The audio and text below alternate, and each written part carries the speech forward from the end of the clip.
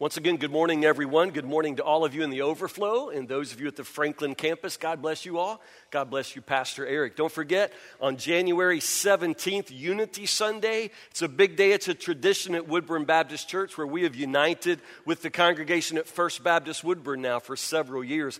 The day has gotten bigger and bigger and bigger, and now we add the Franklin campus, and there's no way that our house can hold that day. So now this coming January 17th, Unity Sunday is going to be held at the Goodnight Auditorium in Franklin. Everybody's going to have to make a drive to Franklin, but it's going to be worth it.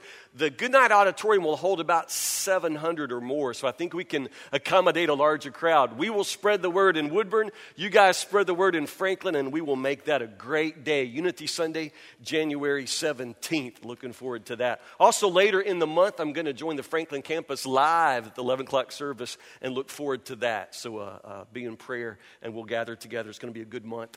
Open your Bibles to the 139th Psalm, starting a brand new sermon series, the first of the year. This one entitled, Me, Myself, and God.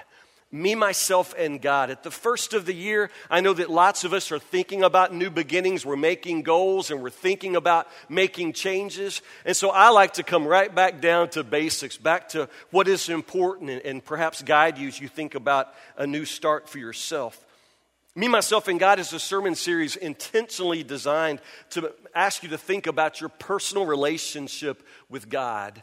All of us are created to be in relationship with Him. But I'm afraid in our day and age, we're beginning to sort of lose touch with what a relationship actually is.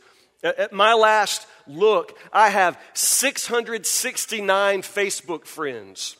669 Facebook friends. Is that a lot of Facebook friends? Probably not, actually. I'm sure some of you have more, but it's that word friend user that we use kind of loosely. It is very, very easy to have and maintain a Facebook friend. What do you have to do? Just click the button. Yeah. Somebody comes on, says they want to be my friend. I click a button, I accept them. I don't even know half these people. I don't know half of these people. Some of you have a lot of Facebook friends, but you're friends with John Calipari or Lady Gaga or somebody like that, people you don't even know either. I could go through and unfriend half of these people, and they never miss me, and I'd probably never miss them. It's interesting. We call them friends. I'm afraid that we're losing touch with what a friendship is if we consider that a connection. That's not much of a connection. Any friendship that takes no effort, any friendship that's not sustained and maintained, it is not going to be a meaningful relationship. And the same applies to your relationship with God. If your relationship with God is not something that you intentionally pour yourself into, something you intentionally sustain and nurture and strengthen, then you're going to drift from God. And as some of you are honest right here today, you would say that over time you've drifted from the Lord. This sermon series is entitled to call you back to that one-on-one relationship with the Lord. And the place to begin is Psalm 139. Psalm 139, for some of you, it's probably one of your favorite Psalms. It is for me. Let's look at these words once more from the New Living Translation and listen to how God would speak to us today. Psalm 139, a beautiful, beautiful prayer. O Lord, you have examined my heart and know everything about me. You know when I sit down or stand up. You know my thoughts even when I'm far away. Notice that God's not far away. I'm far away. You know my thoughts even when I'm far away. You see me when I travel and when I rest at home. You know everything I do. You know what I'm going to say even before I say it, Lord. You go before me and follow me. You place your hand of blessing on my head. Such knowledge is too wonderful for me, too great for me to understand. I can never escape from your spirit. I can never get away from your presence. If I go up to heaven, you're there. If I go down to the grave, you're there. If I ride the wings of the morning, if I dwell by the farthest oceans, even there, your hand will guide me, and your strength will support me. I could ask the darkness to hide me, and the light around me to become night. But even in darkness, I cannot hide from you. To you, the night shines as bright as day. Darkness and light are the same to you. You made all the delicate inner parts of my body and knit me together in my mother's womb. Thank you for making me so wonderfully complex. Your workmanship is marvelous. How well I know it. You watched me as I was being formed in utter seclusion, as I was woven together in the dark of the womb. You saw me before I was born. Every day of my life was recorded in your book. Every moment was laid out before a single day had passed. How precious are your thoughts about me, O God. They cannot be numbered. I can't even count them. They outnumber the grains of sand. And when I wake up, you're still with me. Verse 23, search me, O God, and know my heart. Test me and know my anxious thoughts. Point out anything in me that offends you and lead me along the path of everlasting life.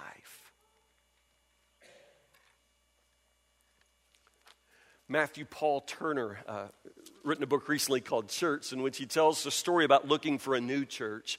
There wasn't really anything wrong with his old church. It was just a problem with the pastor. Matthew says the pastor could never, ever learn his name. They were members for 3 years. He said for a long time he tried to forgive the guy, but he says when it comes down to church for him, there's really only one need, and he's come to recognize it. When it comes to church, his one need is to be on a first-name basis with the pastor. He wants the pastor to know him, and it's very important to him. At his old church, he said they would go through the hug the pastor line at the end of a Sunday, go through that line. And every single Sunday, it was like meeting that man for the first time. Does this sound familiar to any of you? It was like meeting him for the first time. He and his wife would come through and the pastor would say, I have a feeling I've met you somewhere before. Matthew and his wife would say, yes, we've been members here for 3 years. He would say, I knew it. Your last name. Don't tell me. Okay, give me the first letter of your last name. It's Turner. Turner starts with T. I knew that. So good to see today. And he gave him a big sideways hug. That sound familiar? Man, that's me. That's me all day long. And it's some of you too, because Matthew would walk away offended. He would get offended, getting tired of reintroducing himself to his own pastor Sunday after Sunday after Sunday. That's why they changed churches. What's that about? On the one hand, I really feel for that pastor. Man, that could have been a story one of you told about me. I do that all the time. I'm human. We're all human. But at the same time, because we're human and because of the way God made us, we have a real need to be connected. There's something about me. I want to be known. Now, we all have different needs and different levels of this need, but there's not a person in the world who was created to be absolutely alone. Not a person in the world who was created and intended to be anonymous. We were created for relationships. Scripture says God breathed his breath, his spirit into us, and the man became a living soul made in the image of God. Now understand, God is a radically personal God. This is what sets the God of the Christian scriptures apart from all other world religions. The God we meet in the Old and New Testaments is a personal God. The Hindu gods are not personal gods. In Buddhism, there is no God at all. Do you understand that? Buddhism is actually an atheistic religion. There's no God in Buddhism. This radically personal God, this God who knows us and calls us out by name and writes down every day of our life in his book before we've even been alive. This radically personal God wants to know us. He is the God of love, and his love overflows. This is what Scripture reveals about God. And this is the God in whose image you and I have been created. That means we are created like him for love. We are created for connection. We are supposed to be connected to God first and then to other people. There's this wonderful sense in which as human beings made in the image of God, we're aware of God. No other creature on the planet is aware of God like we are aware of God. And we're aware of other people in a way that no other creatures are because we're made in God's image. We're aware and capable of relationship. We're aware of God, we're aware of others, and we are aware of ourselves. We are made in the image of a radically personal God. The new sermon series is called Me, Myself, and God. And what I really want you to consider is the fact that you've got to deal with yourself. Now, as I said, we're aware of God and we're created for relationship with God. And we're created for relationship with other people. But we're also created for a relationship with ourselves. You've got to deal with yourself. When I was growing up in Sunday school, we used to use the old acronym JOY, the letters J-O-Y, to remind us to keep the relationships in the proper order. Anybody else learn it that way? J-O-Y. The J stands for Jesus first. Jesus first. In other words, in my life and in your life, to get things in proper order, I've got to put the Lord first. So the first relationship, the most important relationship, is your relationship with God. Jesus first. That's the J. The next letter is O. What's the O stand for? Others. Jesus first, others second. If you're going to live any kind of life of fulfillment and happiness, you've got to learn to put Jesus first and then others second. You want to put others ahead of yourself. We're talking about priority. We're talking about the importance of relationships. You've got to put Jesus first, others second, and the Y is yourself last. Jesus first, others second, yourself last. We all know that. Everybody knows you can't live life putting yourself first. You can't live a self-centered, self-focused life. You were not created for that. That's not the proper order. And I want you to hear me say that. It's Jesus first, others second, yourself last. Yourself last. But don't forget, it's an obvious thing. Although in order of importance and in order of my priority, I don't prioritize myself. And I would say Jesus first, others second, myself last. But at the same time, I have to deal with myself first and constantly. I have to deal with the relationship with my own self.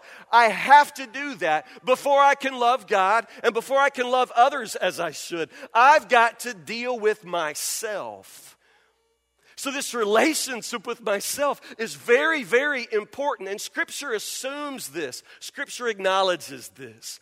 The golden rule says you should do unto others as you would have them do unto you, yourself.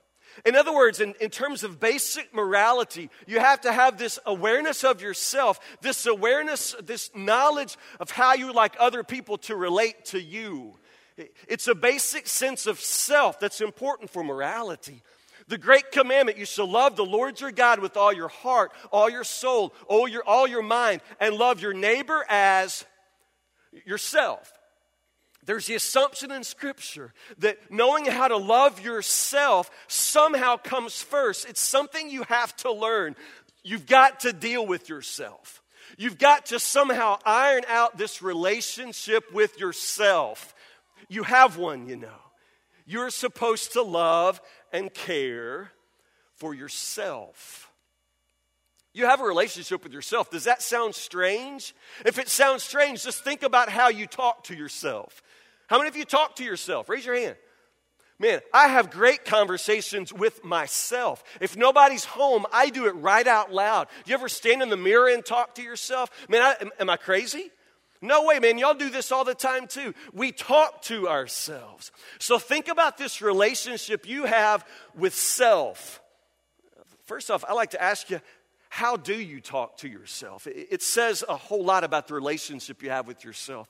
If Scripture says you should love others as you love yourself, then think about how you love yourself. When some of you talk to yourselves, what do you say? Horrible things. You talk to yourself and you tell yourself that you're fat. And you tell yourself that you're ugly. And you tell yourself that you're worthless. And you tell yourself that nobody loves you and nobody likes you. Listen to how you talk to yourself. You've got to learn to love and care for yourself. It's very, very important. You have a relationship with yourself. You've got to deal with yourself. Problem is, most of us don't like ourselves very much. We like to sort of steer clear of ourselves. That's why we avoid being alone, and honestly, it's also why we avoid being with God. Because as we get to know God, we will inevitably get to know ourselves as well. And some of us are simply not comfortable looking at ourselves in the mirror. We don't like to see what there is to see about us. Think about it. There was this guy a while back. He was stranded in the airport in Memphis, Tennessee. Anybody ever been stranded? Anytime I've flown through Memphis, I got stranded there. It's an odd place. It's like the devil's triangle of airports somehow. Anyway, this guy was stranded in the Memphis airport. At the Memphis airport, there is a everything for $10 store. You ever seen that? Everything for $10, and it's all women's stuff. It's all women's stuff. So this guy was stranded in the airport, and he decided, being a good husband, that he would go into the $10 for everything store and buy his wife something, buy a gift for her. He had been there for hours. So he walks into the $10 for everything store. It was all women's stuff. There was perfume for $10. There were beautiful scarves for $10. There was a lot of jewelry. Everything $10. He was sort of killing time. He was looking for something for his wife, and all of a sudden, he heard this horrible crash. And he turned around, and this whole jewelry counter had been pulled over. It was turned over, and the floor was covered with broken glass, broken mirrors, and jewelry everywhere. And he looked, and every woman in that store ran. All the women scattered. Man, sitting there thinking, man, those crazy women, those cowardly women. One of those women turned over that jewelry counter, and she ran, and all the rest of them ran too, so they wouldn't get blamed for it. Crazy women, that's what he's thinking. Crazy women. He's the only one in the store now. The women scattered. He just looked back at the mess, kept looking, and it didn't matter to him. He just started looking at the scarves and the perfume. He took a couple of steps thinking about the crazy women. All of a sudden, he heard something begin to jangle. Something was about to fall. And then he felt a tug on his back, and he realized he had his backpack on. He had been wearing this backpack for hours. He'd had it on so long, he forgot he had it. And when he looked, there was a necklace hung on his backpack, and he was about to pull over another jewelry counter. It was him. The whole time, it was him. He was the one making the mess in the store. He was the one turning over jewelry displays. It was him. He blamed everybody else. And you and I are like that. How was it that he could be doing all of this damage behind him and not know it? Well, he was carrying baggage. He was carrying something, a backpack. He had carried it so long, he didn't even know he had it. He had forgotten that he carried it. And therefore, as he walked along and turned things over, he had no idea, and he blamed everybody else. Honestly, my friend, this might be your life. Most of us really aren't very aware of ourselves. We're not very aware of the baggage, of the junk that we carry. We've carried it so long, we don't even think about it. It's completely subconscious. We just carry ourselves, this junk, but we never look back and we never look inward, and we have no idea what we're like, no idea. So we go through our lives leaving a mess behind us. We go through our lives with a mess of relationships, a trail of destruction, and everywhere we go and every mess we leave, we blame it on everybody else. It's the easiest thing in the world to do, simply to blame everybody else. And some of us will even blame God. We'll blame anybody, but we will not look inside. We really don't want to look inside and see what's really there. I mean, honestly, some of you, you've been in 5, 6, 7 churches in your lifetime. Is it really possible that there's no church in America spiritual enough for you? Is it really likely that there's no preacher in all of creation who's good enough for you? Is it really likely that all the churches you've had to leave, that the problem was with them? Some of you are in and out of relationships all of the time. One man, another woman, and on you go through relationships. Is it really possible that everybody else has the problem every time? Do you really think that's likely? Some of you have a whole new group of friends every 2 years. You can't sustain relationships over any period of time. Do you really think that it's everybody else's problem? maybe you need to look at yourself. Maybe you need to examine the relationship with yourself. You've got to learn to know yourself. You've got to learn to see yourself. This is what the psalmist prays for. This is what he wonders and praises God for. The fact that God knows him. And for the psalmist, it's a wonderful, precious, blessed thought that God knows him. Because honestly, none of us know ourselves all that well. Isn't that strange? I can live inside my skin for almost 45 years and still be an utter stranger to parts of myself. But that's the truth. And it's the truth about you as well. You just don't know yourself very well. We just don't want to know ourselves very well. But God knows us. He already knows us. He knows us before we are even born. And before we're born, He loves us. That's what the scripture says. Isn't that glorious? Notice what the psalmist says about himself, about his body. It's absolutely hilarious because you don't talk like this when you're looking in the mirror. You made all the delicate inner parts of my body and knit me together in my mother's womb. Thank you for making me so wonderfully complex. Your workmanship is marvelous. Would you ever say that about yourself? Would you stand in the mirror in the bathroom, step out of the shower, and spread yourself out and say, your workmanship is marvelous? Would you say that? That's what the psalmist says. You think he's got love handles? Probably. You think he's got back hair? Probably. You think that he's wonderfully and fearfully made? Absolutely. He is God's masterpiece.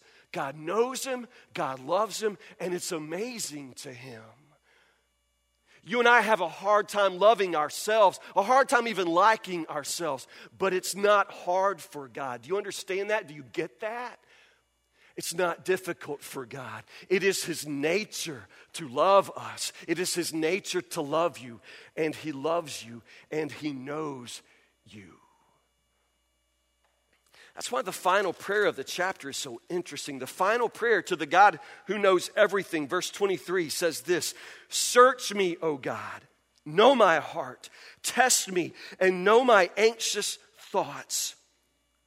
Point out anything in me that offends you and lead me along the path of everlasting life. God, search me. God, know me. God, test me. God, look at my thoughts and point out anything in me that offends you. What's the psalmist praying for? God, search me. God, you know me. And then, God, I need you to reveal myself to myself. Show me me. Let me know myself. Let me see what's in me that doesn't belong. God, you've got to hold the mirror up to my face. Seriously, brothers and sisters, you've got to learn to know yourself. But the only way to know yourself is to seek to know God. You ever ran into anybody who said they were going to go find themselves? We all did that in the 60s, didn't we? Going to go find yourself. Sometimes we go on this great quest to figure it out, to discover ourselves, to find out who we really are. And typically the way we do that is to look at ourselves in relationship to others. We look at our roles in society or in the church. And we just start peeling those back like an onion. You could think of yourself like an onion with all of those layers. And if I want to think about myself or get to know myself, I just start peeling back the layers. I start with the outside stuff, the stuff everybody knows about me. 6-foot guy, big nose, brown hair. I peel that layer off. And I start going through all the layers that make up myself. I'm a brown-haired guy, big nose, 6 foot tall. I'm a pastor. Peel that layer away, the pastor part of me. I'm a husband and a father and a son and an uncle, and I peel all of those layers back. Those are all parts of who I am. I'm an artist, I'm a painter, and I can peel that back. I'm a guy that loves to watch Survivor on TV, and I love 24. I love Jack Bauer, and I peel that layer back. I just start peeling all that back. I love Mexican food and Chinese food and Japanese food and all kinds of food. I can peel all of those layers back. I'm a guy who struggles with anxiety. I get very, very anxious sometimes. And I peel that back. The guy that on Saturday night can never sleep. I start peeling all of these layers back like an onion. You ever peeled an onion? You ever took all the peels off? When you peel an onion away, what's at the middle? Nothing. nothing. The onion is the layers. If you start peeling off the layers in the inside, there's nothing there. The onion is the layers. If I start peeling back the layers of me, I get to the middle and there's really nothing there.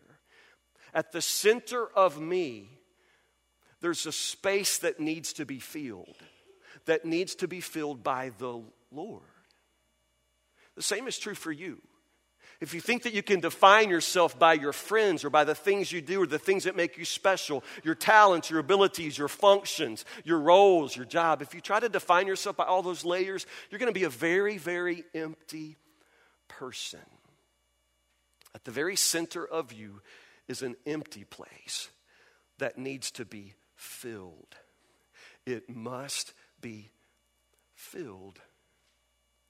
That's why the psalmist says, Lord, search me. Lord, know me. Lord, look at the very, very heart of me. Point out anything in me that offends you. Notice that the psalmist recognizes that this relationship with God is the very most important thing. And he wants nothing to block it, wants nothing standing between himself and the Lord. And so therefore he prays to God because he knows he doesn't have the eyes to see his own heart. He knows that the heart is deceitful above everything else. And so he says, God, you've got to look at me. You've got to hold the mirror up. I want you to look at me and I want you to point out everything in me that offends you. I want you to point out everything in me that is offensive to you. Everything that stands between me and you. I want you to point it out because those are the things that I want to remove from my life. The most amazing thing about the gospel, the most amazing thing about a relationship with God is that God and God alone in Christ gives us the power to get over ourselves. And honestly, we need to get over ourselves. We need to get way past this tendency to be blind to ourselves, to refuse to look into our own hearts. We've got to get past that. And only God in Christ can allow us to get past that tendency, never to look inside, never to look behind. Only God gives us this ability to stare at our faults, to stare at our flaws, to look at all of the things that block us in our lives and let God start removing those. Only God can do that. Paul talks about it in the most wonderful way from the book of Galatians on the screen. Galatians 2:20. Read these words with me. My old self has been crucified with Christ. It is no longer I who live, but Christ lives in me. So I live in this earthly body by trusting in the Son of God who loved me and gave himself for me. What's he say? My old self has been, say the word, crucified with Christ. When Paul talks about his self, his old self, he says that old man has been put to death. That old man has been put to death with Christ. And that's very, very important. If you are a Christian, you can say this same thing. You should be able to point to a life and say, yes, this describes exactly what has happened to me. The person I used to be, the person that I recognize myself to be by the Holy Spirit, the sinner that I was has been put to death. I am no longer that man. That woman that you used to know, I am no longer that woman, some of the sisters would say. That's not who I am anymore. I have been converted. I have been crucified, Paul would say. I've been changed. Look at one other verse from Galatians 5:24. Those who belong to Christ Jesus have nailed the passions and desires of their sinful nature to his cross and crucified them there. Just like the rest of us, Paul was one of those men who would say that he didn't always like himself. In one place in Scripture, he says, what a wretched man I am. All the things that I want to do, the things that I set in my heart to do, I never end up doing. All of the goals I set to better myself, I never reach those goals. All of the things I say I'll never do again, the things that I say I'll never say again, I always do them and say them again. What a wretched man that I am. Who's going to rescue me from me? Paul said. Only Christ. Only Christ. Talking about your relationship with yourself. It is not the most important relationship. Surely you're hearing me say this. Your most important relationship is your relationship with the Lord Himself. You were created with an empty place that needs to be filled by Him. You will never understand yourself, never know yourself until you know God. You will never love yourself until you learn to love God. It is the most fundamental, basic truth I can possibly explain to you. But before you can love God and before you can love others, you've got to deal with yourself.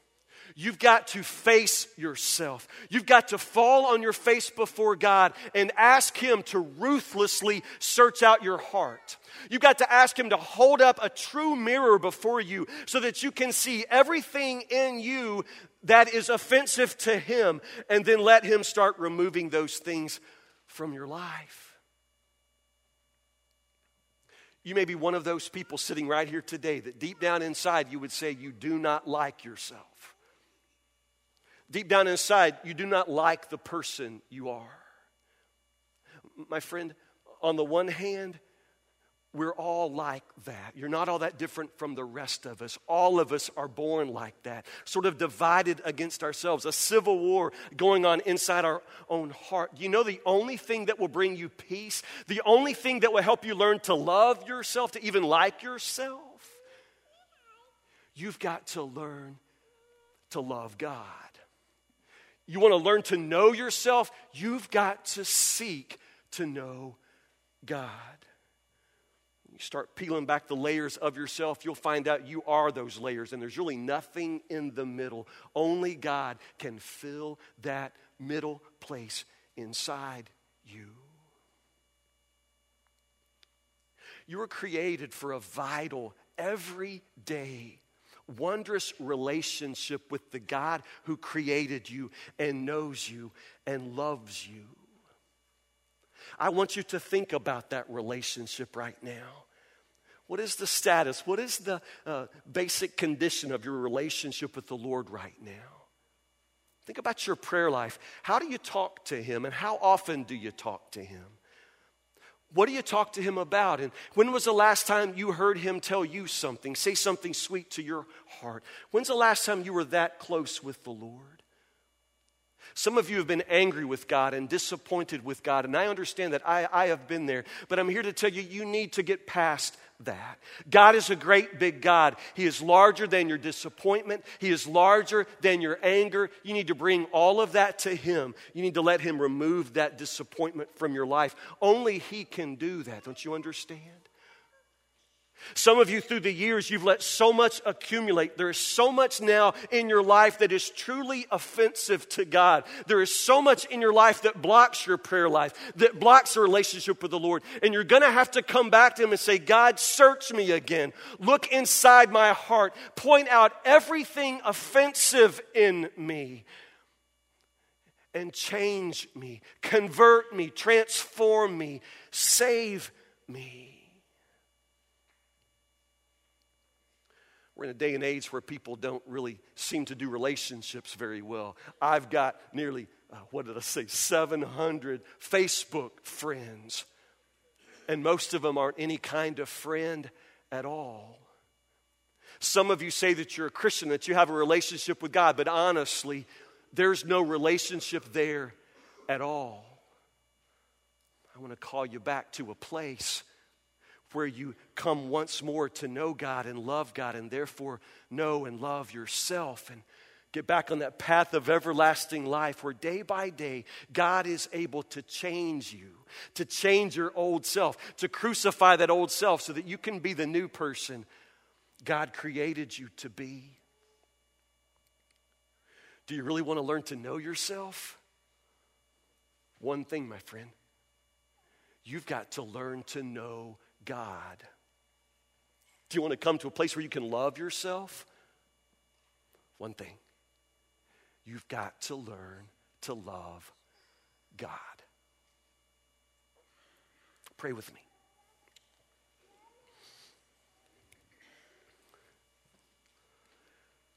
Oh, Lord Jesus, we don't like to look inside.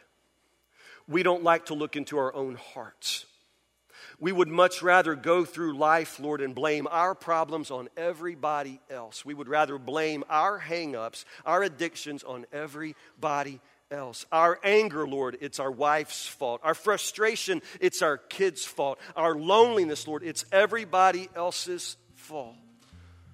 Oh, Lord Jesus, I pray that today you would show us the depths of your love and the width of your knowledge of us, Lord, and help us once more to lay our hearts open before you so that you could search us out. Lord Jesus, today, hold up the true mirror before all of our faces. Help us, Lord, once more to desire nothing as much as a one-on-one relationship with you, with nothing standing in between. God, there are those within the sound of my voice this morning who need to fall on their face in prayer before you. They need to lay their hearts open before you. Lord, there is so much offensive in their hearts. Lord Jesus, I pray that you will reveal it to them in a way that breaks their hearts open so that you can touch them and bless them, guide them, and love them. Lord Jesus, I pray for all of us in this house who are divided against ourselves, who do not like or love ourselves, Lord. We know that the object of our lives is not to love ourselves, but Lord Jesus, we've got to deal with ourselves. It is a place, Lord, where we do not like to go, but Lord Jesus, guide us inward, where we may find your Holy Spirit there waiting for us, loving us, waiting to bless us. Oh, Lord, in this time of response, Holy Spirit, have full control of this room, full control of our hearts. Lord, there are those in this place who have yet to worship you today, have yet to stop and listen. I pray, Lord, that right now, every drowsy mind will wake up, and every cold heart will be warmed, and every single person, Lord, will come into a grand awareness of your presence and your sweet voice in their hearts. Speak to us, Lord. Help us to listen. Help us, Lord, to know and love you. We pray in your holy name. Amen. Stand together.